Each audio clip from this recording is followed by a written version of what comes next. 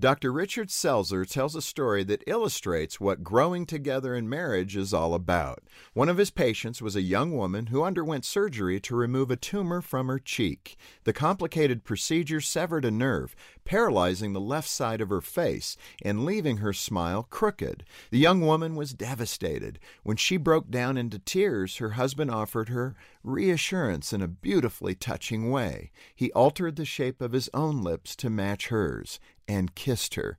Then he looked deep into her eyes and said, "Don't worry, our kiss still works."